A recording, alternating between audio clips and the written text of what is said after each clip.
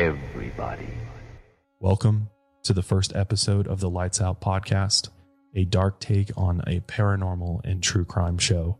I'm your host, Josh, and I also have my brother here, who's also my producer, Joel. Thanks for being here, man. Yeah, absolutely, bro. Happy to be here. I know we're super excited about this, so let's get to it. Absolutely. Yeah, no, this is a passion project for both of us. We've actually been both interested in the paranormal and some of these darker crimes and serial killers for a very long time. So we're very excited to team up on this podcast and bring you some of the craziest stories you'll probably ever hear in disturbing detail sometimes. But before I get into the episode, which is called The Devil Made Me Do It, I wanted to mention that we will be releasing new episodes of the show every Friday on all platforms. Wherever you can find podcasts, we will be there, as well as a video version of the podcast, which we record here in the studio, to YouTube every Friday as well. So make sure you check out that, in addition to subscribing and following the show on iTunes and Spotify or wherever you listen. But without further ado, let's get into The Devil Made Me Do It. Our story begins in July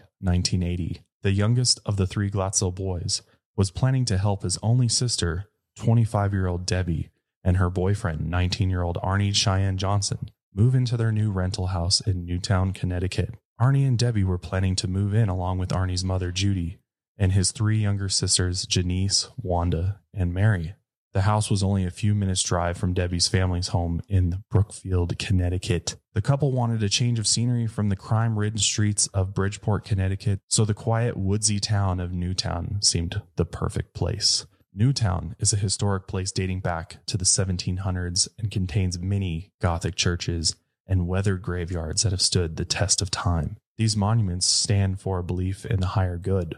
But wherever there is good, there is also an ancient evil that can be found lurking in the shadows. It's always interesting to me that many of these paranormal cases can be traced back to the New England area where early civilization in America started, and it makes you wonder why there's so much haunted activity there. Debbie's parents, Judy and Carl Glatzel, were hesitant about the move because of Arnie and Debbie's financial situation. Debbie was a dog groomer at Brookfield Pet Motel, and Arnie worked as a tree surgeon at Wright Tree Service. Carl and Judy nevertheless gave their support and even a few $100s to help get their new life started. By all indications, the Glatzel family appeared to be a normal, loving family with parents that had their children's best interests in mind. On July 2nd, the Glatzel family, as well as Arnie and Debbie, went to the rental house to clean up the place before Debbie and Arnie moved in. For whatever reason, there was one room that still had furniture in it. The master bedroom still had a large canopied waterbed in the center of it, which made it difficult to clean the room. The prior tenant told them that they would be dismantling it and moving it very soon, and the Glatzel brothers saw this as an opportunity to have some fun and began jumping on the bed as you would expect young boys to do. But while they're jumping on the bed, all of a sudden the bedroom door mysteriously slams shut on its own, locking the boys inside. The young boys start freaking out and begin frantically trying to get the door open, but it wouldn't budge. Finally, after many attempts, they were able to pry the door open. The boys were a bit shaken up by it, but they decided to put the incident behind them, and they continued to help their sister and Arnie with sweeping and cleaning. A short while later, while they were cleaning around the bed, David was startled when he was confronted by what he later described as an old man who was wearing a dirty plaid shirt with patchy holes in it. The old man pointed at him and said, "Beware," and then proceeded to shove David onto the bed. And then as quickly as the old man appeared, he then vanished into thin air as David rolled off of the bed. Terrified, David runs out of the house in tears and refuses to return for the remainder of the day. Later that night, back at the Glatzel family house, David tells his brothers about the old man he has seen and that this old man is real and that he could still see him even when his eyes were closed.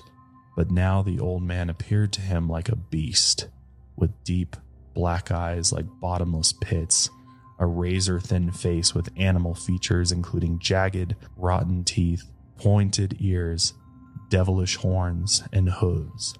Holy shit. I can't even imagine being in this situation and seeing an old man, for one, just appear out of nowhere in front of me, but then to have them disappear and then only to reappear as this demonic beast. Yeah, dude, absolutely. And what's even more shocking for me is this being their first encounter with the old man and how they already got physical. Like the old man already pushed them and all of that. That's just mind blowing.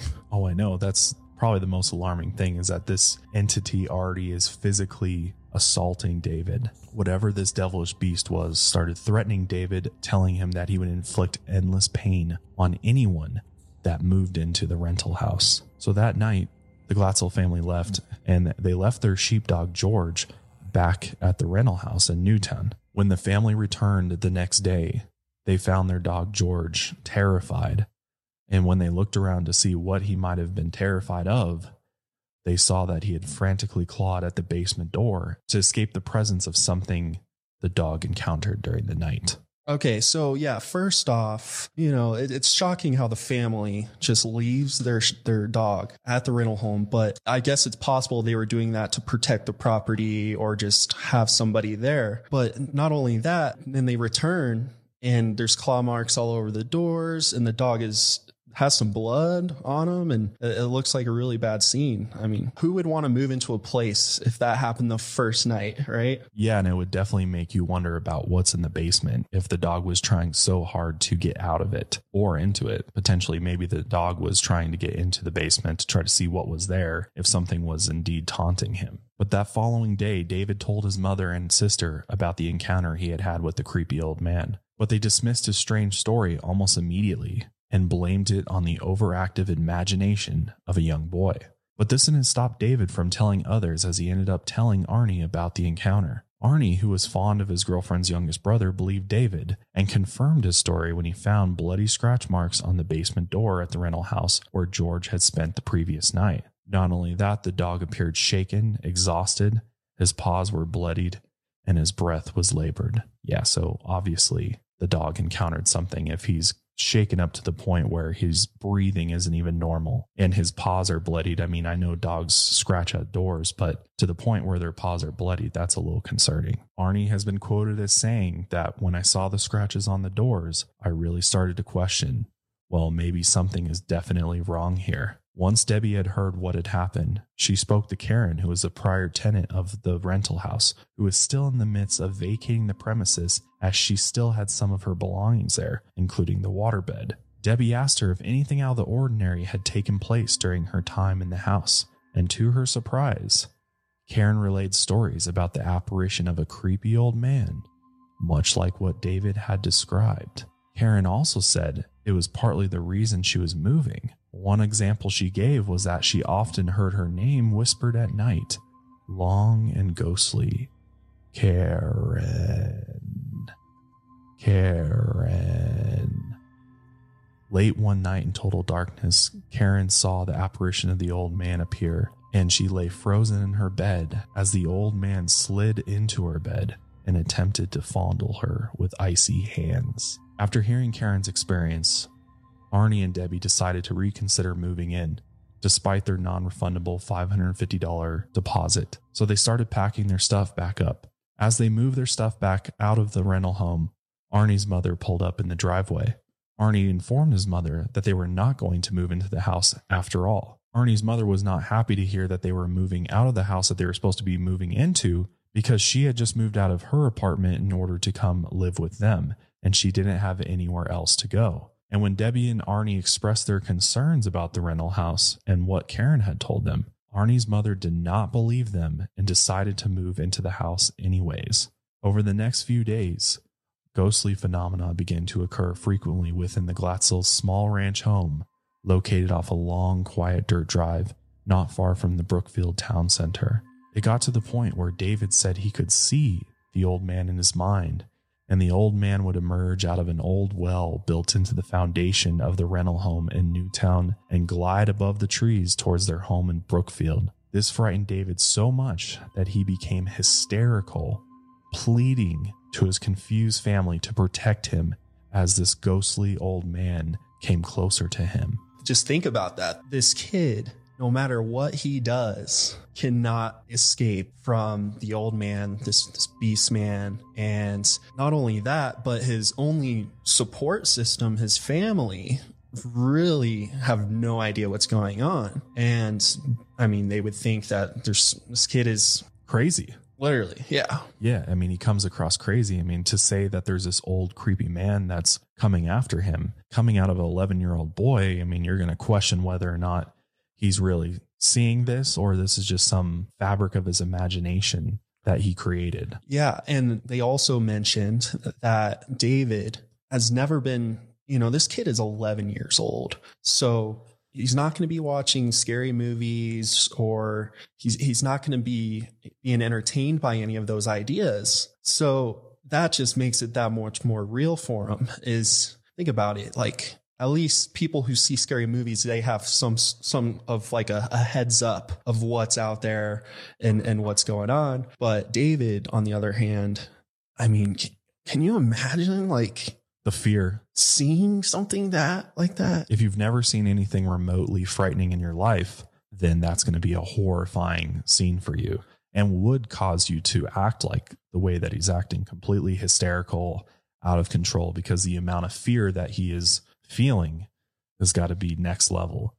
And the other thing I wanted to point out is the fact that he would see this old man or whatever demonic entity this is emerge out of the old well built into this property. Now, these homes can go back hundreds of years. So you wonder what may have happened in this well, or like you had talked to me about before the show, that the well could have been some type of portal for these entities to come through. At some point in time, it was created. Yeah. I mean, this house being around since the 1700s, possibly, there could have been a lot more than just a well going on, but that could have been the one last thing that was standing on the property that no one would question something bad with a well. That is a perfect spot for demonic entities or any of those things to like step into. Absolutely. At one point, David yelled that the old man was now at the front door of the family home, and 3 mysterious loud knocks announced its arrival. And at this point, Arnie, Debbie, and Judy were starting to take David's tale much more seriously.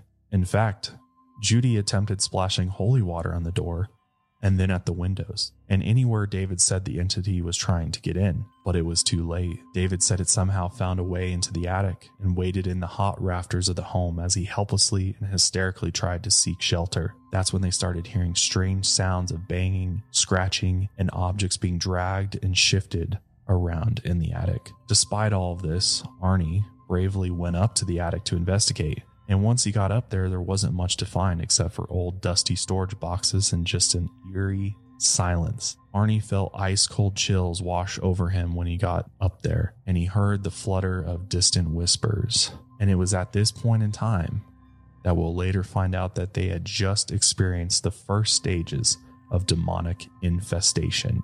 Within a day, David explained that the old man in the attic now had a bunch of helpers, 42 of them to be exact, and they had poured out several boxes that Arnie had brought back with him from the rental home in Newtown. David was even able to describe each of them individually. Hideous demonic monsters, bloody and deformed, mutilated, each answering to the beast man by number. They paraded invisibly around the house, constantly fighting with each other, threatening the boy with torture and terrifying him with their grotesque grimaces and frightful stares with glowing, glaring eyes that moved wildly independently of each other. They teased and taunted David, taking weapons such as clubs and whips and pretending to deal the helpless boy a blow, but stopping inches away from making contact. The demons were testing the waters, slowly breaking the boy down and making him theirs. David was able to identify and describe each being in horrid, vivid detail. Up until now, the family hoped that there was an explanation for all of this, perhaps a psychological one, and wondered if it could be all in the young boy's mind. However, the next few hours would assure them something very real was happening. A terrible physical assault on David commences. An orchestrated psychological attack on the family began at the same time. The old man told David all he wanted was one thing, something David never even knew he had: his soul. If David offered it to him, he would leave him alone. If not, he would stay forever to torment him. David refused, proclaiming his love for his family and God, and his punishment came swift and strong. No longer were the helpers faking their blows. David was repeatedly punched, slapped, clubbed, whipped, and beaten by the invisible evil entities. The family was helpless to do anything to stop the attacks and could only watch the horrible ordeal and wonder what was happening to their youngest son, who indeed appeared to be being beaten and battered by unseen forces. As a parent, I can only imagine how traumatic and horrible this experience must have been to see their son physically beaten by invisible entities. Crazy. Yeah, I'm sure being in that house at the time and the emotion and all of that was going on while David, like 11-year-old boy, just getting beaten and tortured literally, and how much pain this kid is going through. I couldn't imagine what it was like in that house during that time. Something that I'm sure they couldn't even believe was happening.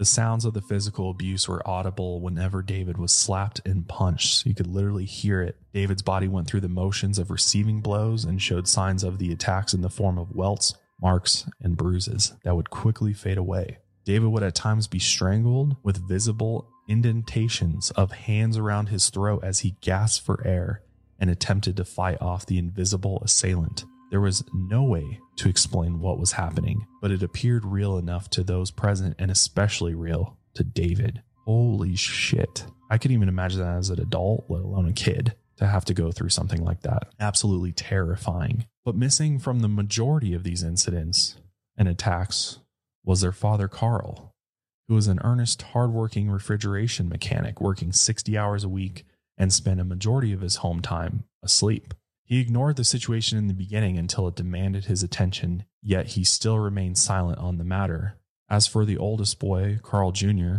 when he wasn't home, he was usually out with friends or riding his dirt bike and just so happened to miss the majority of the reported phenomena. He often taunted David and told him to stop making it all up. At this point, David's parents are desperate for help, especially his mother, Judy Glatzel, and that's when she turned to the church for help.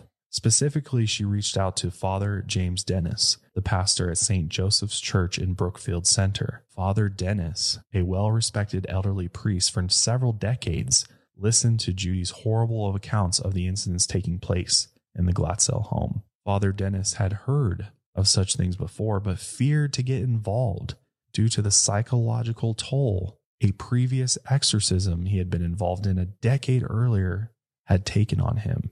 And so he declined to help. He was also planning to visit his mother in Ireland and was not sure if his health and stamina were prepared for what he knew needed to be done. So that's when he decided to contact Ed and Lorraine Warren in the neighboring town of Monroe, who he knew specialized in such strange occurrences and how to battle them. Now, the Warrens have called themselves a number of different names: ghost hunters, psychic investigators, and parapsychologists. But at this particular time, Ed Warren was a renowned demonologist, and Lorraine has always been a clairvoyant. And because of this, and because of the cases that they had worked on, they attracted a lot of media attention, and that's why they have become some of the most legendary paranormal investigators of all time, based upon the cases they've worked, like the Amityville horror case, which happened several years prior to this. But nevertheless, they were definitely the top of their field and were often called upon in situations like this. Not only have the Warrens been investigating paranormal for over 25 years, but they also have assisted in more than 400 exorcisms, which would make sense for why the priest would reach out to them in this particular case, because it's definitely trending towards an exorcism is going to be needed in order to solve the problem with David. But not only that, Ed's unique expertise in demonology really came into play, the study of demons, and specifically relating to the Catholic Church and their definition of what demonology is, which is very interesting because sometimes the Catholic Church has even said they have no idea who these two are, and they've definitely drawn their fair share of skepticism from different members of the paranormal community as well as the church itself. But regardless, the Warrens answered the call to action, and they headed to the Glatzel home the same evening they were called. During the half-hour drive to Brookfield, Lorraine had a powerful psychic feeling that they were beginning a profound and dangerous case. She's actually been quoted as saying, "When the priest called, he told us about this case, about the strange things that were happening. There is something definitely wrong, and I believe it could be possession." With them, they brought a good friend, Dr. Anthony Giangrasso, so they could have a medical evaluation done on David. They were told that David had previously been diagnosed with having a learning disability, something Dr. Giangrasso was quite familiar with,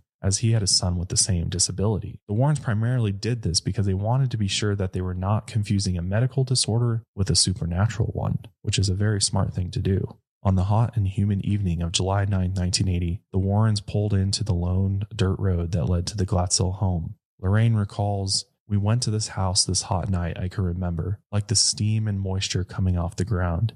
It was a weird night when we arrived there, because strange things began the moment they arrived. Both Ed Warren and Dr. Giangrasso were tripped by unseen forces on their way up the steps in the front of the Glatzel home." Ed recalls this incident in great detail. "When I started up the front steps, I tripped. I'm not a particularly clumsy man. I hadn't stubbed my foot against the step. I hadn't loosened my grip on the banister, but there I was tripping. It was as if an invisible hand had grabbed my ankle. I went right down. And it so happened that the doctor found this funny. We were close friends, and so I knew he was laughing out of affection and not malice. But when I explained to him that I really hadn't tripped, he went, 'Sure,' and made a joke about how clumsy I was. Then he came right behind me and stumbled too." Lorraine also said, "When entering the house, there was a tremendous tension. You could cut it with a knife." And what's even more interesting is that once the Warrens got inside, David already knew about what had happened to them on their way into the house and mentioned it to them when he met them for the first time. And when Ed asked how David knew about what had just happened outside, David laughed and said, "The beast told me." After a full medical examination, Dr. Giangrasso declared that David had a slight learning disability but was medically okay. The Warrens interviewed the entire Glatzel family minus Carl Sr. and Carl Jr. and found everyone to be sincere, credible, but most importantly, terrified. Lorraine recalls her first encounter with David, and she said, "We were sitting there at the table talking. Now we would watch David and he would be doodling, drawing or something like that.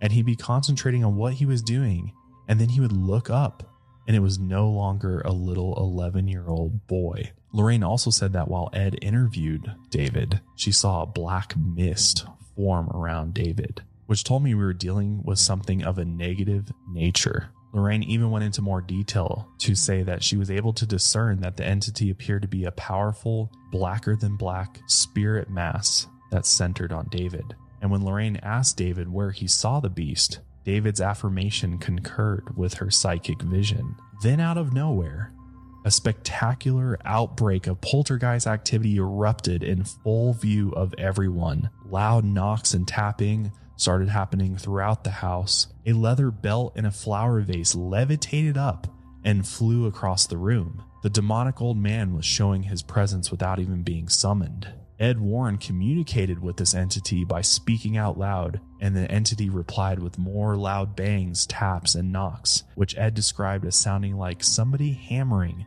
on the basement ceiling with a wooden 2x4. The entity appeared to show intelligence, and seeing David was the only one that could see and hear the beast, it spoke to Ed using David as a medium. This entity claimed to be Satan, and Ed, knowing that demons are known to lie and deceive, and often claim to be Satan, challenged the unseen force to throw him out the window. When it didn't happen, Ed mocked the entity and told it that when he got the church involved, they would send it straight back to hell. The beast then assured Ed that nothing would be able to drive him out, and they would all suffer for their interference. So it became obvious to the Warrens that David was genuinely under demonic attack and was in danger of becoming completely possessed at any point in time. They were mostly concerned for the family's safety because of the natural progression of such a demonic attack had moved extremely fast in David's case. The family described all the signs of initial demonic infestation, and David was already displaying signs of precognition and clairvoyance. Poltergeist phenomena had heightened to the point where physical attacks were being carried out on the boy. David could see the beast and his helpers and hear their voices. It was past the point of oppression, and possession was the next progressive step. The Warrens explained to the family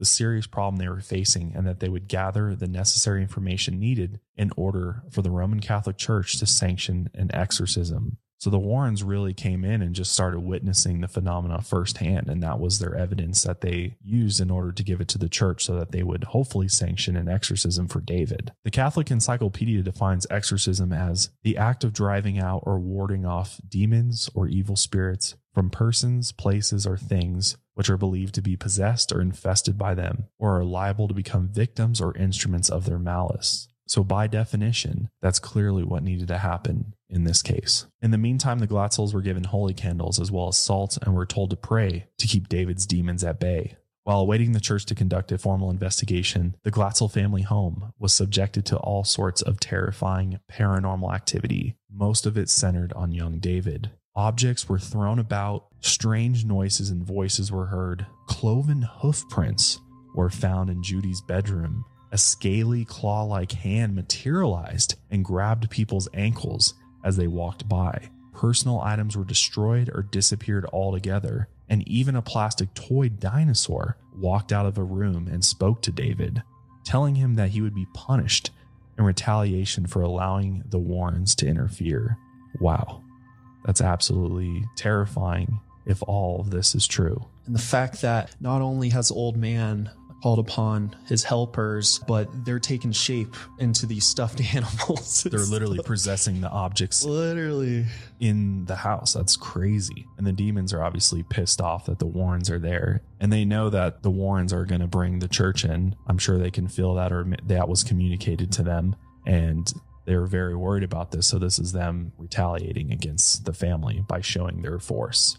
The oldest Glatzel boy, Carl Jr., was used by the demons to escalate arguments among the family that usually led to physical violence. As David explained, several demons were assigned to Carl Jr., constantly whispering in his ear and unconsciously suppressing him, causing him to start trouble and instigate fights. The Warrens stated that Carl Jr. was under demonic oppression, and it was part of Satan's sinister plan to use young Carl as a catalyst, and when physical violence broke out, Carl Jr. joined in beating his mother, sister, and younger brothers with apparent joy. He was being used as a demonic pawn in order to add pandemonium and instability to the decaying family structure, because that's typically what demons will do in this type of situations. They want to break down the family as much as possible, which will allow them to possess them much easier. Basically making that family experience as much negativity as possible, which is what they definitely feed on. The demons continued to relentlessly punish and torture David. His hair was ripped from his head. His body was forced to do sit-ups until he vomited. He was choked and strangled by invisible hands. David even levitated on 2 separate occasions, and he was deprived of sleep and hardly given a moment's rest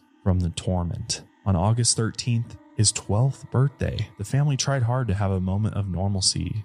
However, David's demons had other plans and instead beat him and destroyed his birthday cake. That's fucking evil, man. On this poor kid's birthday, they're even fucking with him. That's fucking crazy. Judy, Arnie, and Debbie were often up late at night saying prayers for David as he came under these violent attacks. David would hiss like a snake, groan and wail disgustingly, and use vile profanity and words that he would have never possibly known. He would even quote the Bible and Milton's Paradise Lost, as well as speak in a bizarre language nobody could even identify. Most involved was Arnie, who often taunted and challenged the demons to leave the helpless boy alone and to instead pick on him. He would in fact scream at the demons, "Take me, leave my little buddy alone." He literally challenged the demons to take him on, which proved to be a very, very bad mistake. When you challenge the demonic, it doesn't act at the particular given moment. Instead, it waits until you're the most vulnerable and when you least suspect it. Arnie definitely had the demon's attention. Afterwards, Ed and Lorraine Warren were very concerned for Arnie, so much so that they notified the police to keep an eye on him, because they know what can happen if you challenge a demonic entity. They will accept that challenge and will most likely make you pay. Eventually, as the Warrens had unfortunately predicted, David came under full demonic possession on September 8th. His face contorted completely into an unrecognizable, disturbing expression. His stomach and head bloated to nearly double in size, and he attempted to attack his own family members with knives, fireplace pokers, and anything else he could get his hands on. He even broke his mother Judy's nose and held his grandmother at knife point after she attempted to pray the rosary with him.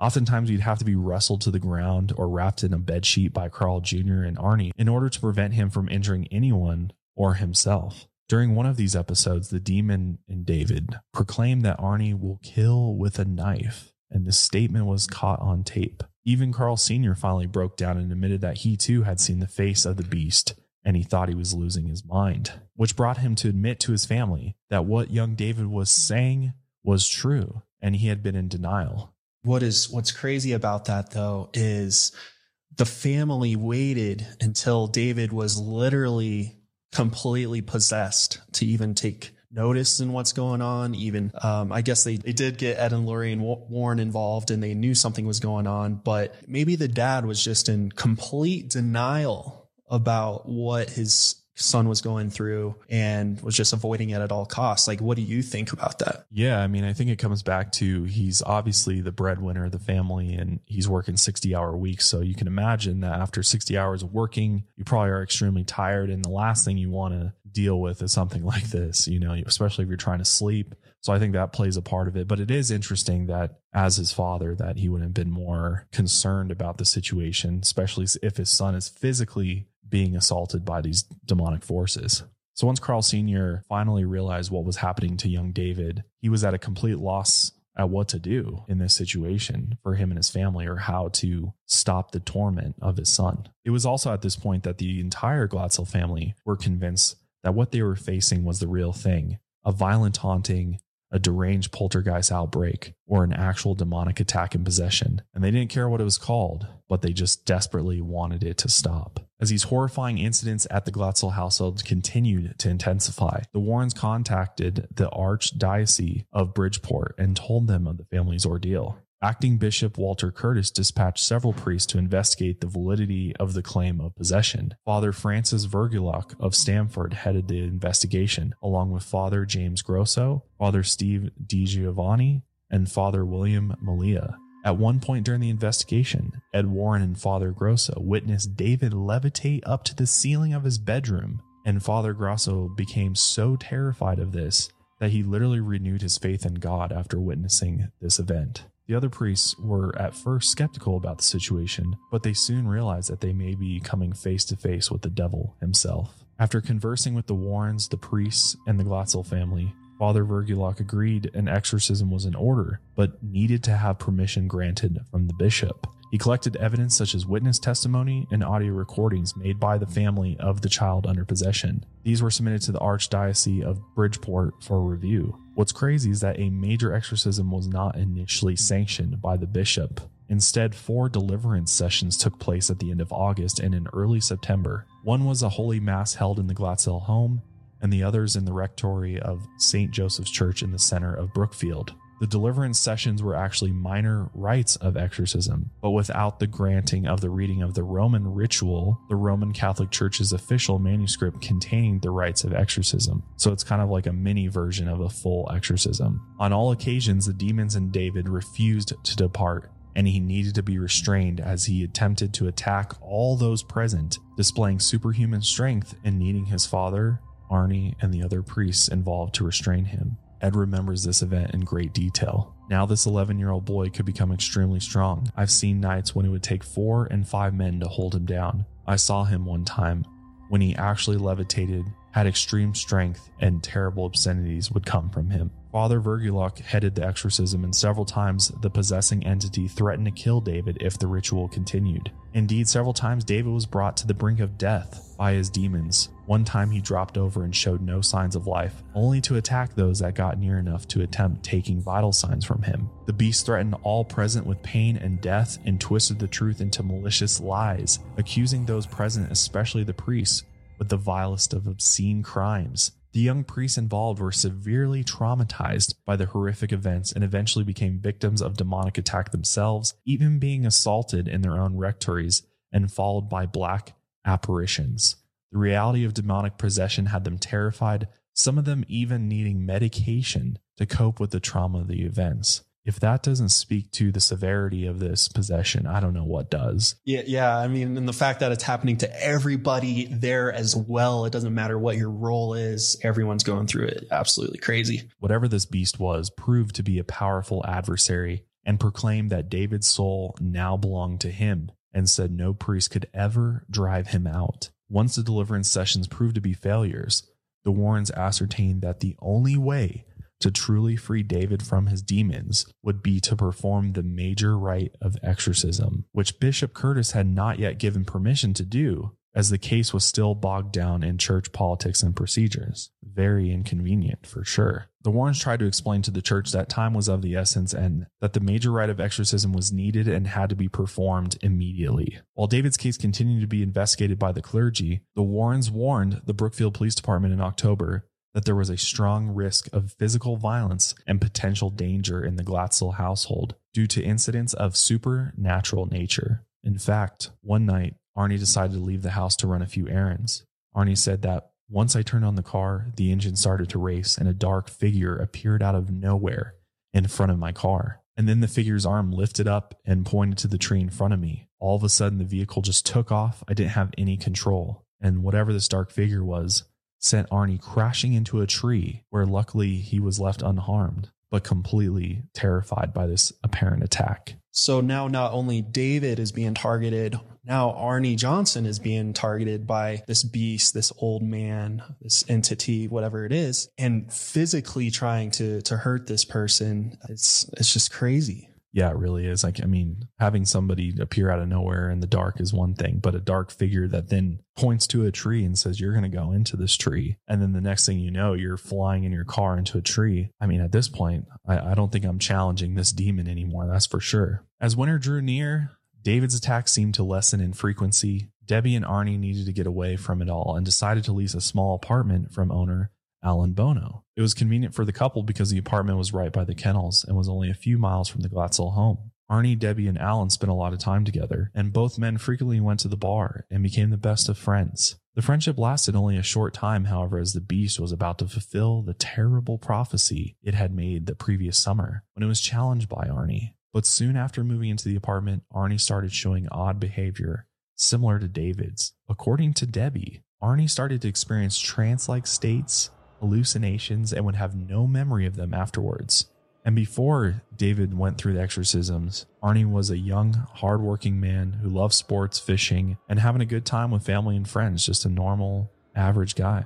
And everyone spoke highly of Arnie Johnson, including Ed and Lorraine Warren. Arnie was such a compassionate young man, a low-key person. Never once did Debbie ever see him show any sort of violent behavior until February 16th, 1981. In 1981, the clean-cut town of Brookfield, Connecticut was celebrating its 193rd year without a homicide when that streak came to an abrupt end. Because on February 16th, 1981, Arnie Cheyenne Johnson murdered Alan Bono with a 5-inch pocket knife. It took place during an argument that began in Alan's apartment when Alan insisted that Debbie, Arnie, and his 3 sisters, who were visiting for the day, stay for dinner. Alan had been drinking wine the better part of the day, and Debbie, seeing that he was intoxicated and becoming increasingly obnoxious and threatening, attempted to leave with Arnie's sisters. This agitated Alan, and he told them not to leave, and then followed them down the stairs towards the exit. And Alan attempted to block the passage to the doorway and ended up grabbing a hold of young Mary Johnson's arm. It was at this moment that the demons Arnie had taunted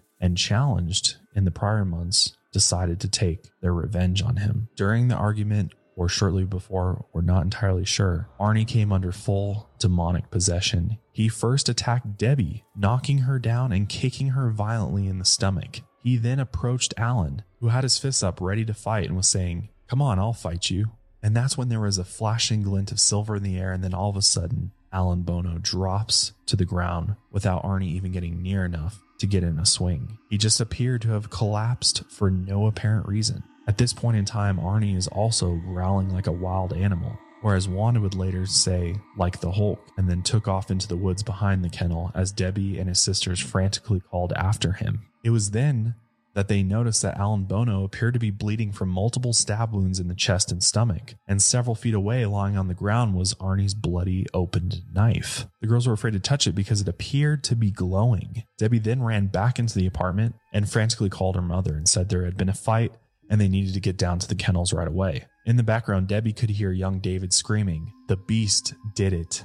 No one saw it. He just killed with a knife. He went into Arnie and stabbed Alan. All the helpers are there laughing. Arnie didn't do it. The beast stabbed Alan 5 times with a knife. At this point, Carl Sr. and Judy are racing down to the kennels and got there in several minutes. Upon pulling in, they were met by Debbie, who was hysterical and in tears. Carl Sr. asked if anyone had called for help, and when they said no, he ran into the apartment and dialed 911. Paramedics arrived shortly after and began resuscitation efforts on Alan Bono. Meanwhile, Brookfield police began to scan the area for Arnie Johnson, who was now their number 1 suspect.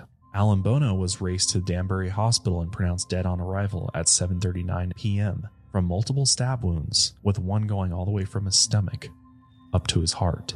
Arnie Johnson was found approximately an hour later wandering aimlessly on Silvermine Road, about a mile from the murder site.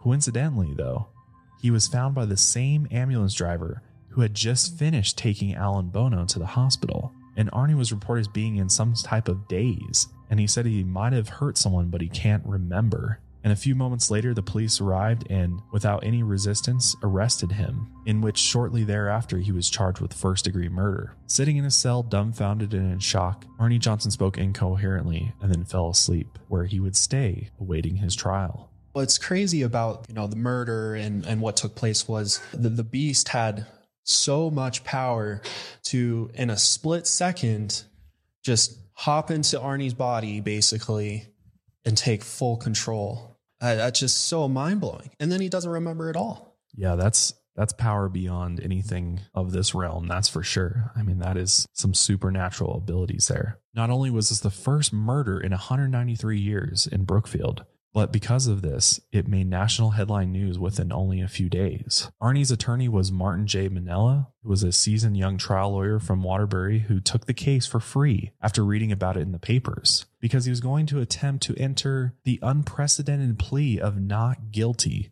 by virtue of demonic possession. And this is the first time in American history that this has ever been done. After conversing with the Johnson, Glatzel families and the Warrens, Minella was sure he would be able to demonstrate to the court and the jury that Arnie Johnson was indeed possessed at the time of the murder. He planned to use the members of the Glatzel family, the Warrens, and the priests involved as witnesses and present physical evidence such as recordings of David under possession, prophesizing that Arnie would kill with a knife. This lawyer's even quoted as saying, "We're coming up with something completely unusual in American law. We're dealing with the existence of the devil." In my opinion, this is a very difficult argument because of the separation of church and state, and to bring religion into the courtroom or the belief in demons altogether is very interesting.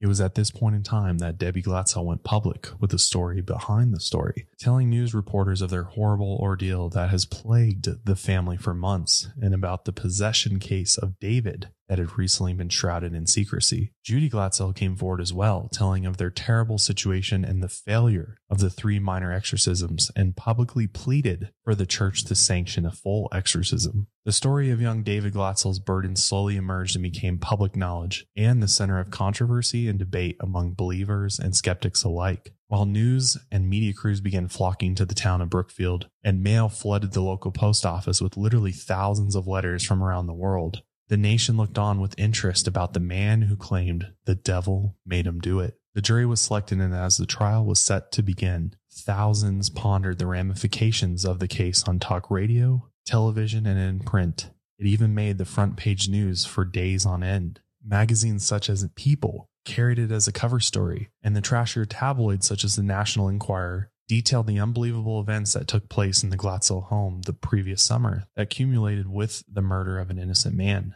Was the devil really going to be put on trial? All of the attention, though, was short-lived when acting Danbury Superior Court Judge Robert J. Callahan said he would not allow the demon defense in his courtroom. He was quoted as saying, "Evidence of demonic possession is simply not relevant. It would be incompetent evidence, and I will not allow it."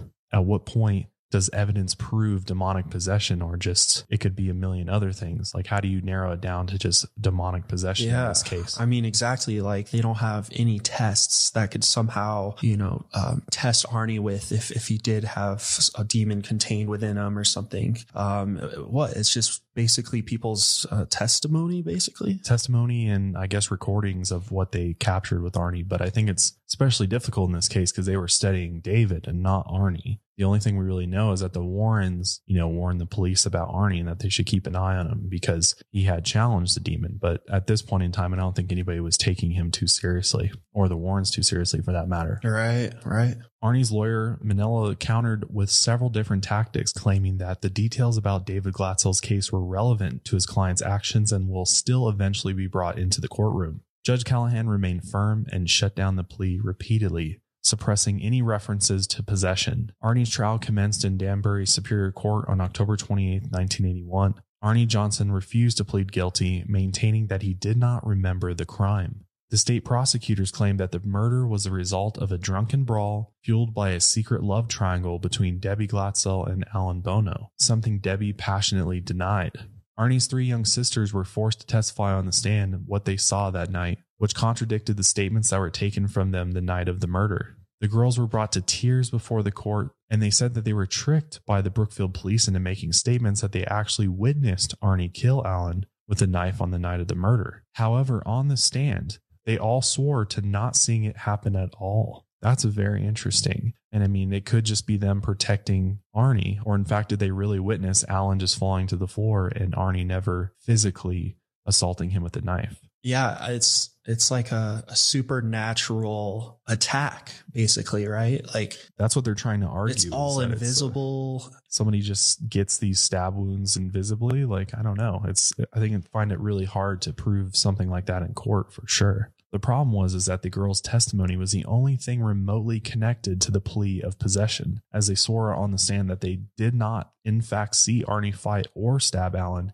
and that Alan simply went down, and Arnie made noises like a wild animal during the attack that seemed to come from quote-unquote multiple voice boxes. They did mention, since the Beast did have 42 helpers, it is possible that more than just one of them can enter, Arnie's body and have control. And with the multiple voices, that makes me think that's what happened. On November 24th, after a day of a deadlocked jury, Arnie Cheyenne Johnson was found not guilty of first-degree murder, but charged with manslaughter in the first degree and was sentenced to 30 years in Summers Prison in Summers, Connecticut. The Warrens were convinced that because the Catholic Church refused to take the proper steps to have a major exorcism sanctioned, not only had a life been taken, but David was still not completely free from his demons. David continued to have visitations from the Beast, who bragged about the murder to him. Due to the controversy and the attention the case received, the Archdiocese of Bridgeport refused to comment on the case, other than stating that no exorcisms were performed and they had never heard of Arnie Johnson. The priests involved were dispersed and scattered and told not to speak to the press about the incident. It's very intriguing that the Catholic Church is seemingly covering up this case completely and refusing to admit that exorcisms were performed. That's very fishy as well. So it's either somebody's lying here or they're just covering things up. I don't know if we'll ever know. Yeah, I mean, that's absolutely a valid point. Like, it's very fishy that if the Catholic Church was truly the only people that could handle a situation like this, it's just crazy how long the process was. Like, they were waiting weeks, but that was just for a minor exorcism. Like, if we need a major exorcism, I don't understand why couldn't it have been expedite that right shit away. Like, this is a priority one. Like, go do it, Yeah. And I mean, if everything is true in this case, a man's life would have been spared. If this man truly was murdered by demonic entities that entered Arnie, if the Catholic Church had just gotten their shit together and gotten a major exorcism sanctioned right away, this may have all been avoided completely. Absolutely. The Glatzels and the Warrens said the Roman Catholic Church had turned their backs on them to avoid controversy and scrutiny, and the only way to totally and successfully free David of his demons was to seek help outside of the country. So while the trial was in full swing, the Glatzel family took an emergency trip to Quebec, Canada, where the Warrens arranged for a gifted exorcist named Father Deschamps to exorcise the remaining demons with a classical form of exorcism called the laying of the hands. The Warrens had submitted an 18-page report on the possession case of David Glatzel to Father Deschamps, who carefully reviewed the circumstances before arranging the Glatzels to make the long trip to Canada. On November 7, 1982, David was finally completely exorcised in less than 30 minutes by Father Deschamps. Whoa. 30 minutes is all it took. Yeah, that's incredible. Again, for a gifted exorcist too. So maybe these other priests or, the initial clergy they contacted just weren't the right people or just weren't high enough in their abilities to perform exorcists. I don't know. It almost sounds like they were incompetent in a way of how serious this matter was and what David was experiencing. They probably had no clue what was actually going on. Either that or they just had something against the Warrens or something, and they just didn't believe the Warrens or any of the evidence that they collected, which seems hard to believe, especially since they did have recordings of different events that happened. So I don't know, man. It's crazy that it only took 30 minutes for Father Deschamps to perform the exorcism, because the demon that had raised such havoc since July of 1980 identified itself before departing, as is expected in such cases, but not before causing momentary havoc in the small church by breaking windows and opening and slamming the doors. Speaking through another priest, Father McEwen, who acted as a medium during the session and allowed the demon to speak through him, the beast finally revealed its true identity. It was not 42 demons. It was one. It was an archdevil known as Beelzebub. Not only was David freed from this demon, but the Glatzels and the Warrens learned from Father Deschamps the true origin of the evil encountered. Because you got to think, for months, the Glatzels were wondering why they were chosen to be subjected to such horrors and what had they done to deserve this. Why was young David, an innocent, happy 11-year-old, singled out and tormented and possessed by demons? How could God let this happen, they wondered. And Father Deschamps had the answer. The Glatzels had been cursed. Not only had they been cursed, but it was a satanic death curse that was levied by friends of theirs. Some friends of theirs, which was a family that they had met several winters ago while snowmobiling in upstate New York. Unbeknownst to the Glatzels, their friends who they curiously had a falling out with several years before were actually Satanists who hoped to gain a power by offering an innocent soul to the devil. The curse was placed on the first and last born son of the Glatzels, Carl Jr. and David. Although it focused its onslaught on both the boys, it chose David as the target for possession because he was the weaker of the two. Then came the most startling revelation of all. The curse had been placed on them the previous winter during their yearly snowmobile trip on February 16th, which is the exact day the demon possessed Arnie Johnson and forced him to kill with a knife 1 year later. Whoa. That's really trippy. That's really fucking trippy to think about. Oh, yeah. That the timing all lines up. Everything connected so well. Yeah. Everything seems connected through this. My God. Yeah, and in fact, the Warrens called it a total metaphysical connection, and I honestly agree with them. Father Deschamps explained that a death was preordained to take place on that day, and it didn't matter who it was. The unfortunate victim just happened to be Alan Bono, although he believed the original victim was supposed to have been Debbie Glatzel. He stated that when Arnie challenged the demons in David the previous summer, he had quite possibly saved the boy's life, but now he took the full burden of the demon's actions. In the aftermath of all this, Arnie only ended up spending 5 years in prison, during which time he married Debbie Glatzel and was released after being called a model prisoner.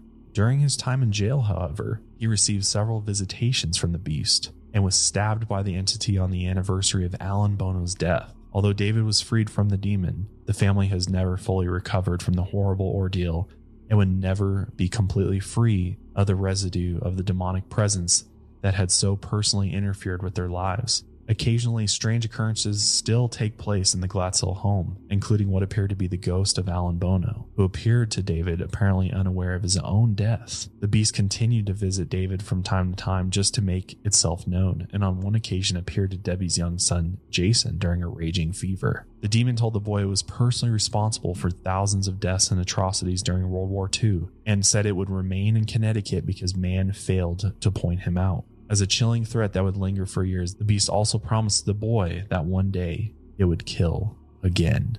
So this case was documented by Gerald Brittle and Ed and Lorraine Warren in The Devil in Connecticut, and this was published as a book in 1983. But lawyers for the church had the books recalled and destroyed due to the fact it revealed the actual names of people involved, along with supposed secret information. Throughout the years, movies and TV shows have been made based upon this case. And in fact, most recently, we found out that The Conjuring 3 is going to be called The Devil Made Me Do It, and it's supposed to be released this September 10th, 2020, which I'm crossing my fingers because I really hope that this comes out. I'm very excited to see. Oh yeah, I cannot The wait. Conjuring 3 on this case, because this is just such a crazy one. So with all that being said, that is the story of the Glatzel family and Alan Bono, who was tragically murdered by Arnie or the demon. So I don't know, man. What do you think about all of this? What are your kind of final thoughts about this case? I mean, my final thoughts on this case basically is that whatever was possessing David,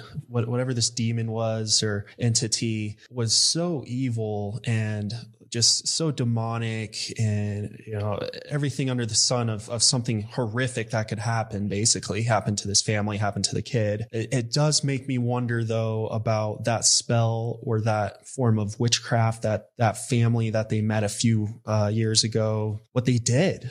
And if it was just one spirit the whole time, that thing is a whole nother level than your typical ghost in any other home, like this is just absolutely crazy. It's kind of my outtake on the whole thing. I mean, I think it's really interesting that Father Deschamps said it was this one particular demon, but when you look at everything as a whole and he explains that they were cursed by this family of Satanists, and it makes you wonder, like, do people really have this ability to conjure up these demons or use these curses in order to curse other individuals or families like this? Because to be able to wield this kind of power as any human being over another is truly something that is very scary, for one, but I don't even know if any human being should be able to possess this type of power. And not only that, I think it's also possible that this area or the house may have already been haunted as well. I think the actual well being built into the rental house, there's always a possibility something may have come through there.